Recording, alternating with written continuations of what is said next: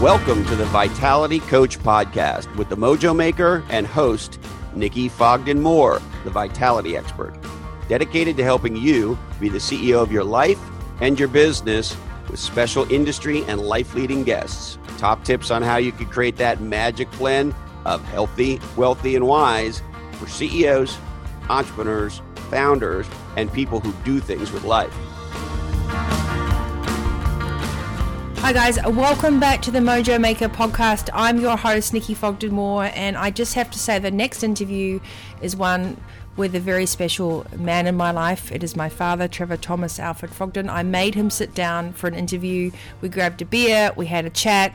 I wanted you to listen to this remarkable individual, born in 1929. He's going to be 90 this year, and I have so much love for him, but I also have an enormous amount of respect.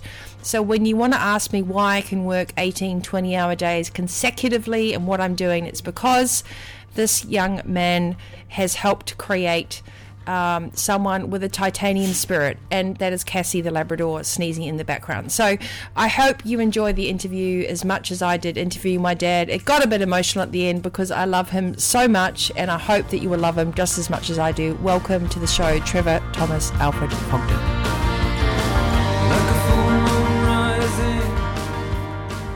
I want to say welcome to my show, Trevor. Well, that's very kind of you, Nikki. Trevor Thomas Alfred Fogden. 89 years old, born in Taihape. Born in Otaki. Oh, Otaki. I got that wrong. God, I should know that. Auctioneer, stockman, farmer, father, husband, good mate, loyal to the bone, the most hardworking man I think I've ever met. Well, I was also a jockey. Jockey. You were a horse trainer. And a clerk of the course. Clerk of the course. What else did you do? Well, I've ridden in a few races and rode the drover's horse once in the 2,000 metres and came last. You rode a drover's horse, yep. They're a very kind-hearted horse. They let all the others go first.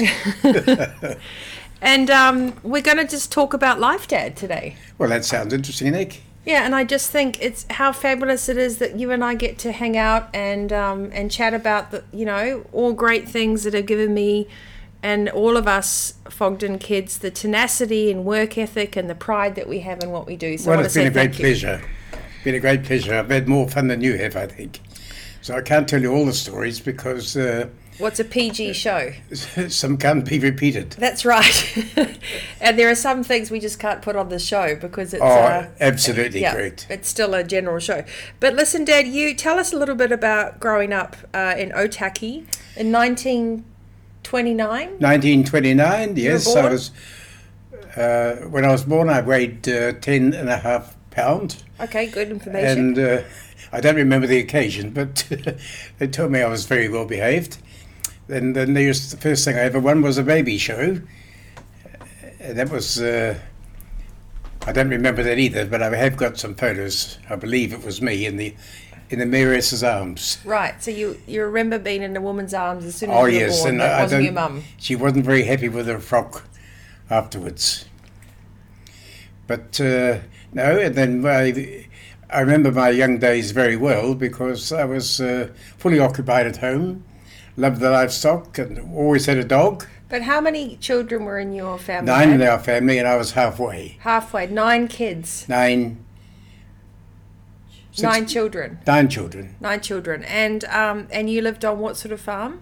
We had a dairy farm. A dairy farm. And we milked, in those days, we milked the cows by hand. So am I allowed to tell the story where it was those days where you were out in the shed and your brother and you were playing in the shed you weren't supposed to, and he put an axe through your calf muscle and you didn't want to tell your dad, so you turned up to the kitchen table and all of you kids were sitting around at dinner. That's until right. Your sister screamed because she saw half your calf muscle.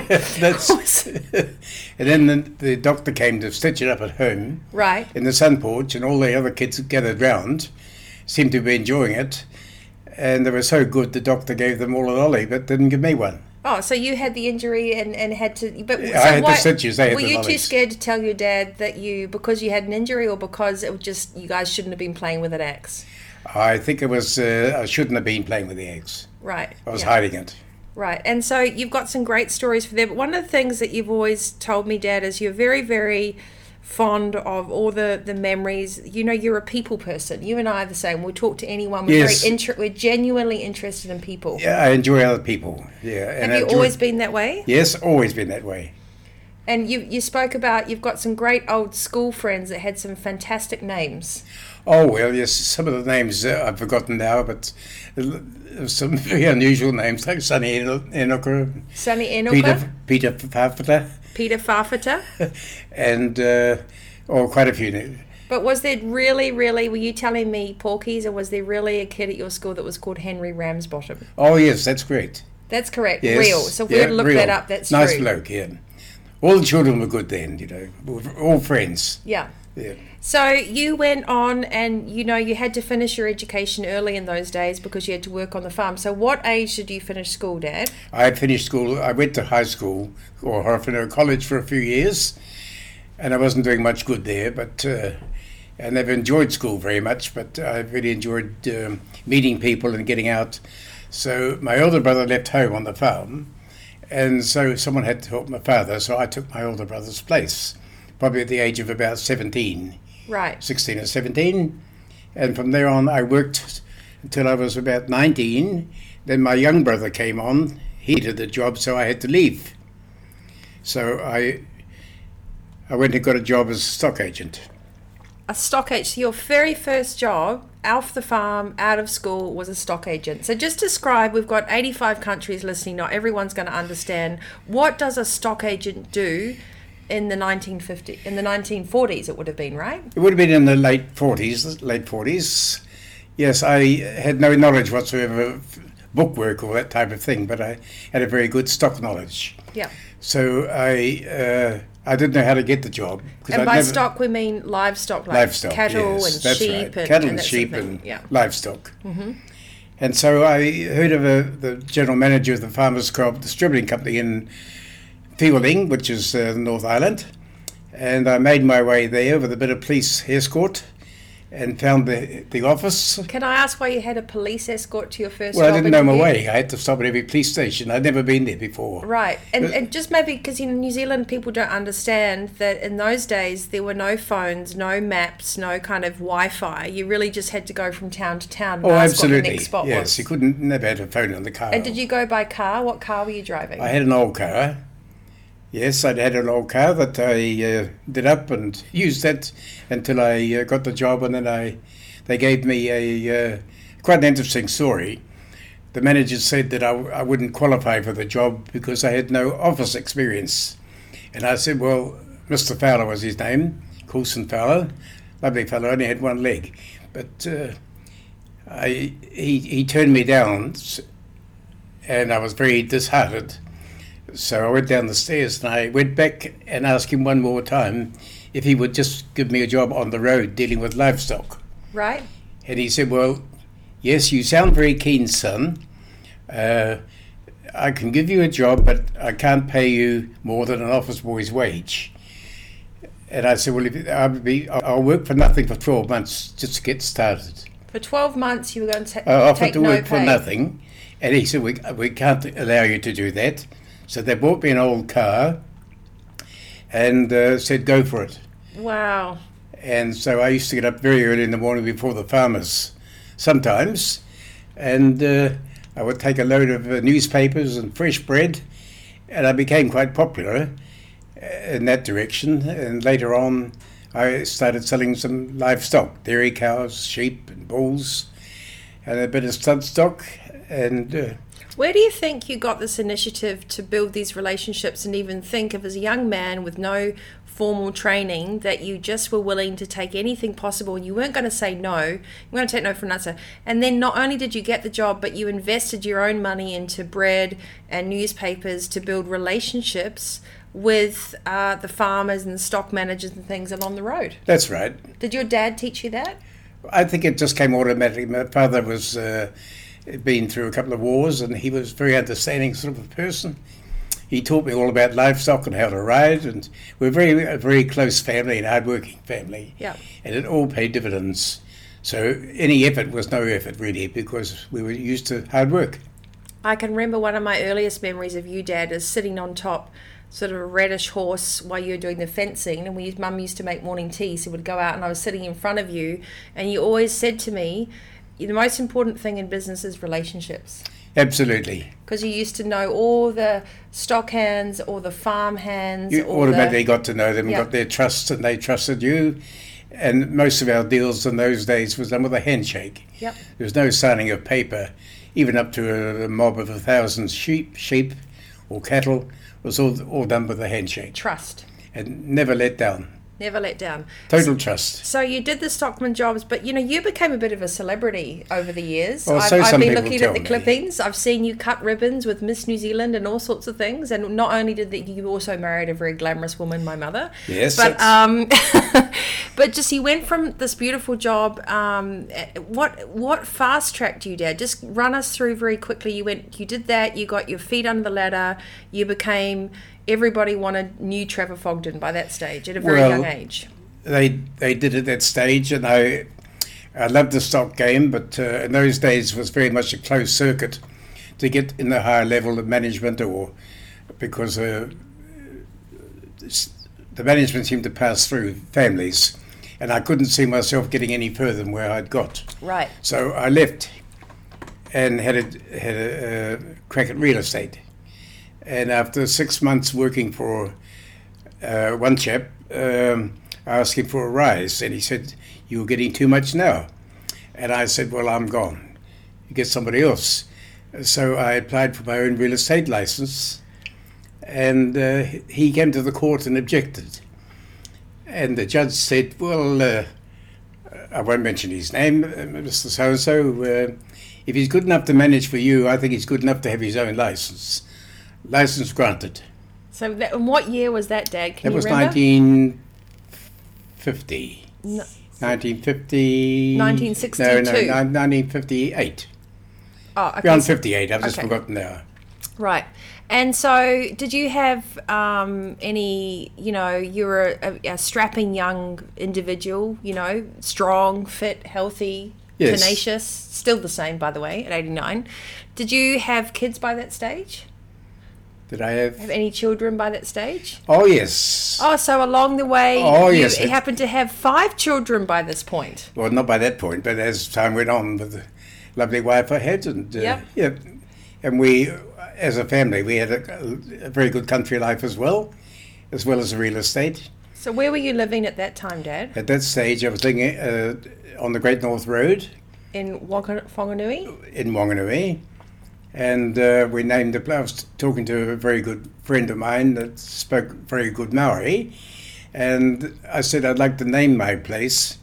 He said, "What do you want to call it?" I said, "What's your native word for go ahead, thrust and go ahead?" And he said, "Whakataitai is the word." So we called the property Whakataitai. It's kind of, isn't it funny if you look back, Dad, and you're telling the story? I always wonder, sometimes when I do interviews now, where I get this enormous drive from. And I don't really have to look far because, sometimes when I come home and we're hanging out, you're going, "Why are you working so hard?" I'm like, well, you did exactly the same. Well, it's built into our DNA because we just love what we do. So you've always loved what you've done. But not only that, you also became an auctioneer during this time. Oh, yes. So you were a licensed real estate agent. Prior to that, I was head auctioneer in Taihape. But how did you become an auctioneer all of a sudden? Well, how I became an auctioneer, I was in the Fielding sale yards, which is a big centre, and they were bringing cows and selling them individually, dairy cows. And the auctioneer, a fellow called Max Stewart, was a top man from Australia, and he wasn't on the job when the cattle came in to be sold, and somebody had to sell them. So I was only the office clerk at the time. So he walked through the door just when it was time to start. He said, "Carry on, son." So I sold my first cow that day, and I sold the rest and became head auctioneer in 3 weeks' time. So do you think that your ability to learn and adapt skills and your pure interest in livestock and just, you've got some great talents. You've definitely got the gift of the gab. the one thing that you and I do very well, we talk for a living, don't we, Dad? No one can shut us up. And talk to everybody. But that's because we genuinely are interested. Do you think the genuine nature of your relationships that you built, because don't forget there were, during your real estate times, you would come across people that had lost their partners and they'd been in that house their whole entire lives. So you had a lot of empathy in your heart, and even though you were a shrewd businessman, you were always empathetic and you were always kind. That's what I remember everyone saying about you. You need those people, and I've always found over my time, if you're talking to somebody, talk about them, never talk about yourself. And it's very interesting. If you listen to people and talk about them, you make friendship a lot easier. And, Dad, I know that doing this interview, by the way, this mic's great, so you can just relax and you don't have to exert yourself too much. But one of the interesting things that I love about your stories was our childhood.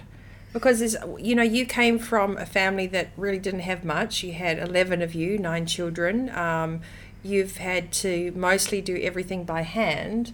So you wanted to give our family the very best of everything, the best education. You built everything yourself. I remember going fencing with you, driving the tractor. I remember those days. What would you say your earliest memory of you and I together? I would think the earliest days was probably round stock, and when I was fencing, you used to come down and we were always lighting fires. Oh, yes, we were. We used to love lighting fires, and you and young Andrew were always boiling the billy for me and helping. Not always helpful, but trying to help. It was great having your company, and it made it easy for me, having the children around.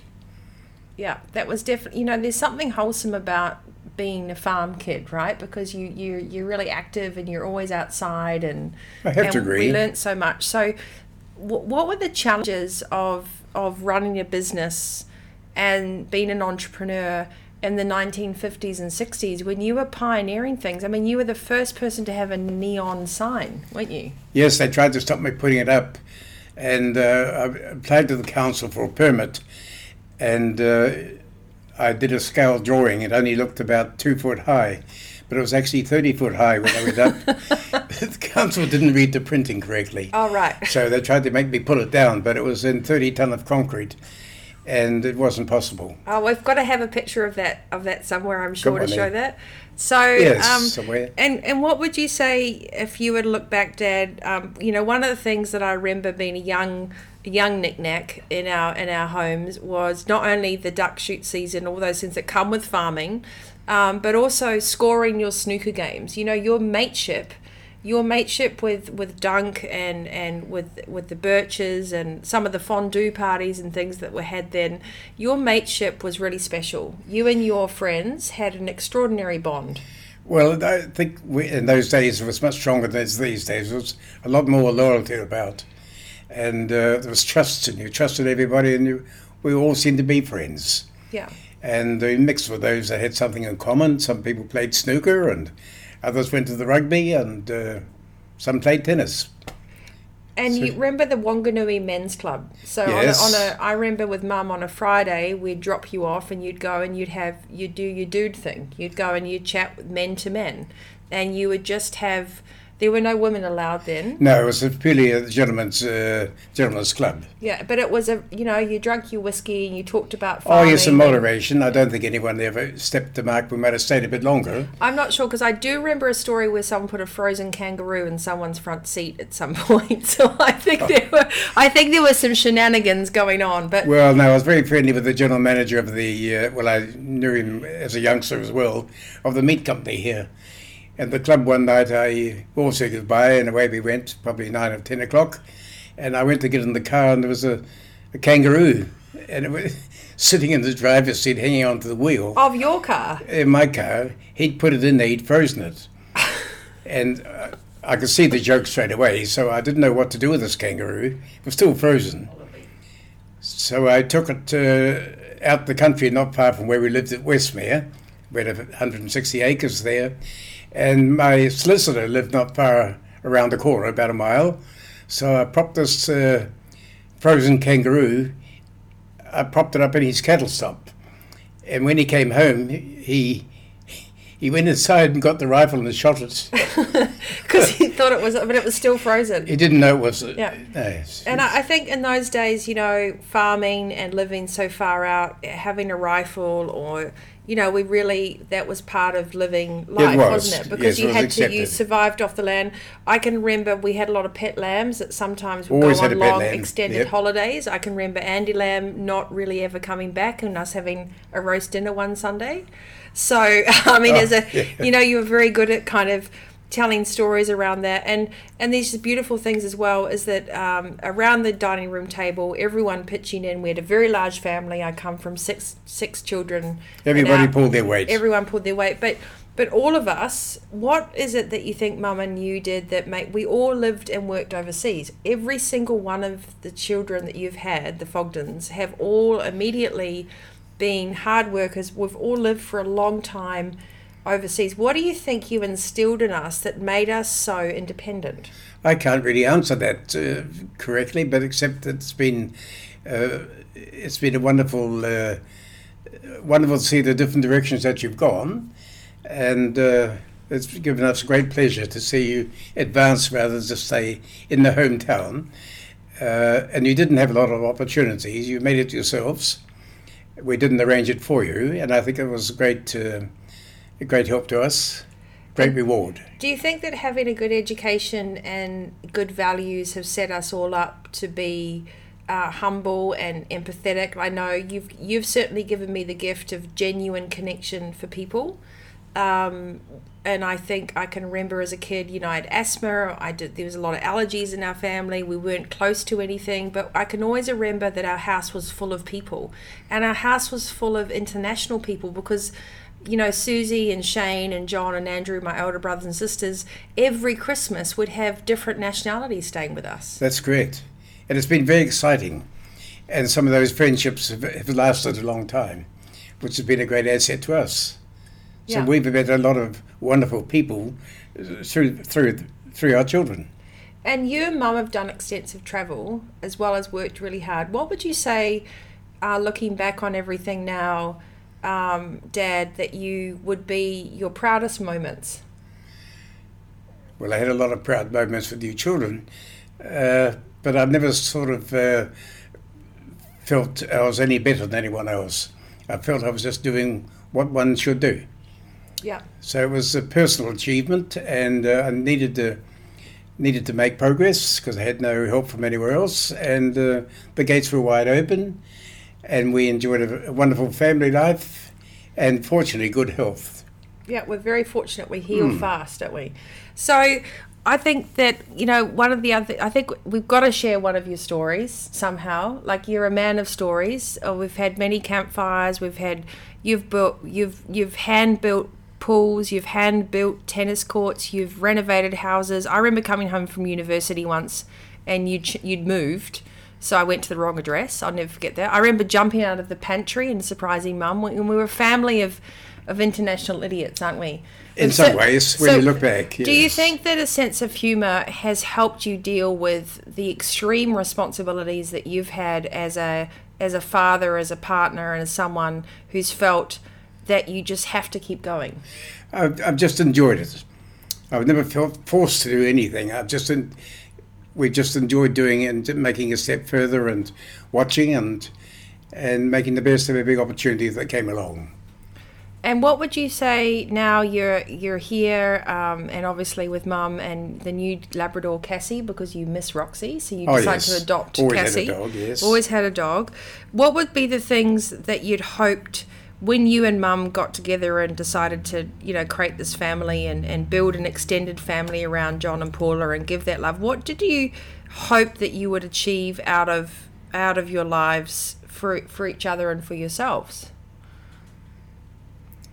That's not easy to answer, but I think things just happened automatically with the younger ones and the older ones getting together, and they're all combined so well. I can't remember any disturbances or dislikes, and I think that made us very happy. And a couple of things that I have a bone to pick with you about. because John flew helicopters and I was only teeny tiny, I thought that Father Christmas came in a helicopter. So that was something I had to discover. I also don't know if you know this, but when Andrew was teaching me to ride the bike, he pushed me into the rose bush. So No, I didn't hear about that. That definitely happened. And also, I now know that it wasn't Father Christmas that ate the cake at the bottom of the chimney. It was you, because remember I discovered that. I must have got caught because I wouldn't tell a lie. Yeah. So I have to say, Seti, I'm not going to reveal my age, but I'm certainly, I'm very, very proud to be your daughter. This is an emotional recording for me too, because I love you very much. Oh. And I'm so thankful for the upbringing that you and Mum have given us. And there's just this complete wide-eyed wonder. Every day I wake up as if I was 5. Like, you've just given us this ability to look at the world in Technicolor. And I think that if any parent can look back and share the stories that you've shared with us over the years and around the fires, and the fact that you had a boat and you took us water skiing and you couldn't swim, the fact that you took us trout fishing and you couldn't swim, and I can remember you slipping between the boat one time. I'll never forget you diving in the pool, and everyone talks about that. You've got a very good memory, Nikki. The friendships that you've made over the years, the loyalty that you have for your friends, and the love that you have, and the pure, genuine soul that you are. I'm just very proud to be your daughter, and I hope that every day that you sit with a beer in the garage in your beautifully organised work shed, that you know that every one of us is trying to live a legacy that you've created and pass that on. And it's given us the tenacity, the work ethic, the values that make me really proud to be a little human, and that's because of what you and Mum have done. Well, we're going to get great enjoyment from what you've just said ourselves. We think of you all every day, and very, very proud indeed of what you've achieved. And certainly outstripped myself. Well, I'm not sure that's possible with all your accolades, but Dad, I'm just going to stay right there while you're there, because it's really important that we capture a little bit of this. So I'm just going to make sure that I get this, you and I, on camera, because it's, we never know. We all live in these different continents and we live in different worlds, but we've always managed to keep connected. And I know that you can boil an egg, but you don't know how to use a computer. No, I've never needed one, and I think I'm a little bit too old to learn now. It's got too advanced for me, but I seem to get along right without it. And I want to thank you for always making my friends feel welcome, and for giving me my love of nature. And my philosophy, fresh air, fresh food, fresh perspective. And also, I hope that I can give tenfold back to you what you've given to us, and that I'm going to enjoy sharing the show with you, and going to see Uncle Gordon around the corner soon, and everything else. So we want to wrap this up. So one of your mantras, when I call you sometimes and go, "Hey Dad, how you going?" and you go, "Extra." You always have these fantastic expressions. Always extra. Yep. Well, when I hear from you, it's always a thrill. So what's one last closing comment you would want? We're going out. This is on my show. Everyone will probably be listening, going, "This is so cool. This is the Trevor that Nikki always talks about." What's one message you'd like to give anyone listening, whether they're a leader or they've got kids of their own or they're starting their business, or what is it? What would be your one parting piece of knowledge? Always listen. Here comes a dog. Yeah. Hi, Cassie. The Labrador's just walked in. Oh. Always listen. Yes, and just life is what you make it, and enjoy regularity if you can, and good food, and family life. That's great. And enjoy your neighbours. Well, Dad, thank you. Trevor Thomas Alfred Fogden. It is the 8th of April, 2019. This year you will be 90. To me, you're still 40 years old. You're still the dad that put me on the front of his saddle, on the horse fencing, that let me drive the tractor with blocks on it. that used to pick me up from boarding school and I'd write secret letters to, so That's I could right. have extra tuck I've shop still money. got the letters, Nikki. Yep. So I just want to say thank you for making me the person that I am today, and it's just such a privilege to be able to share a little bit, a tinsy-wincy little bit of your magic. Oh, well, my doctor told me to drink plenty, so I'll have a beer with you, Nick. Okay, cheers, Dad. Love you. And the effort that I put in is very much combined. Yes. We'll have to have It's not a Annie on the one-off. show. Yep. But she's petting the dog at the moment. Yep. Well, very good health, Nick. Great Health future. and happiness, Dad. Love you very much. Love you, Anne. Love you, Annie. Thanks for tuning in.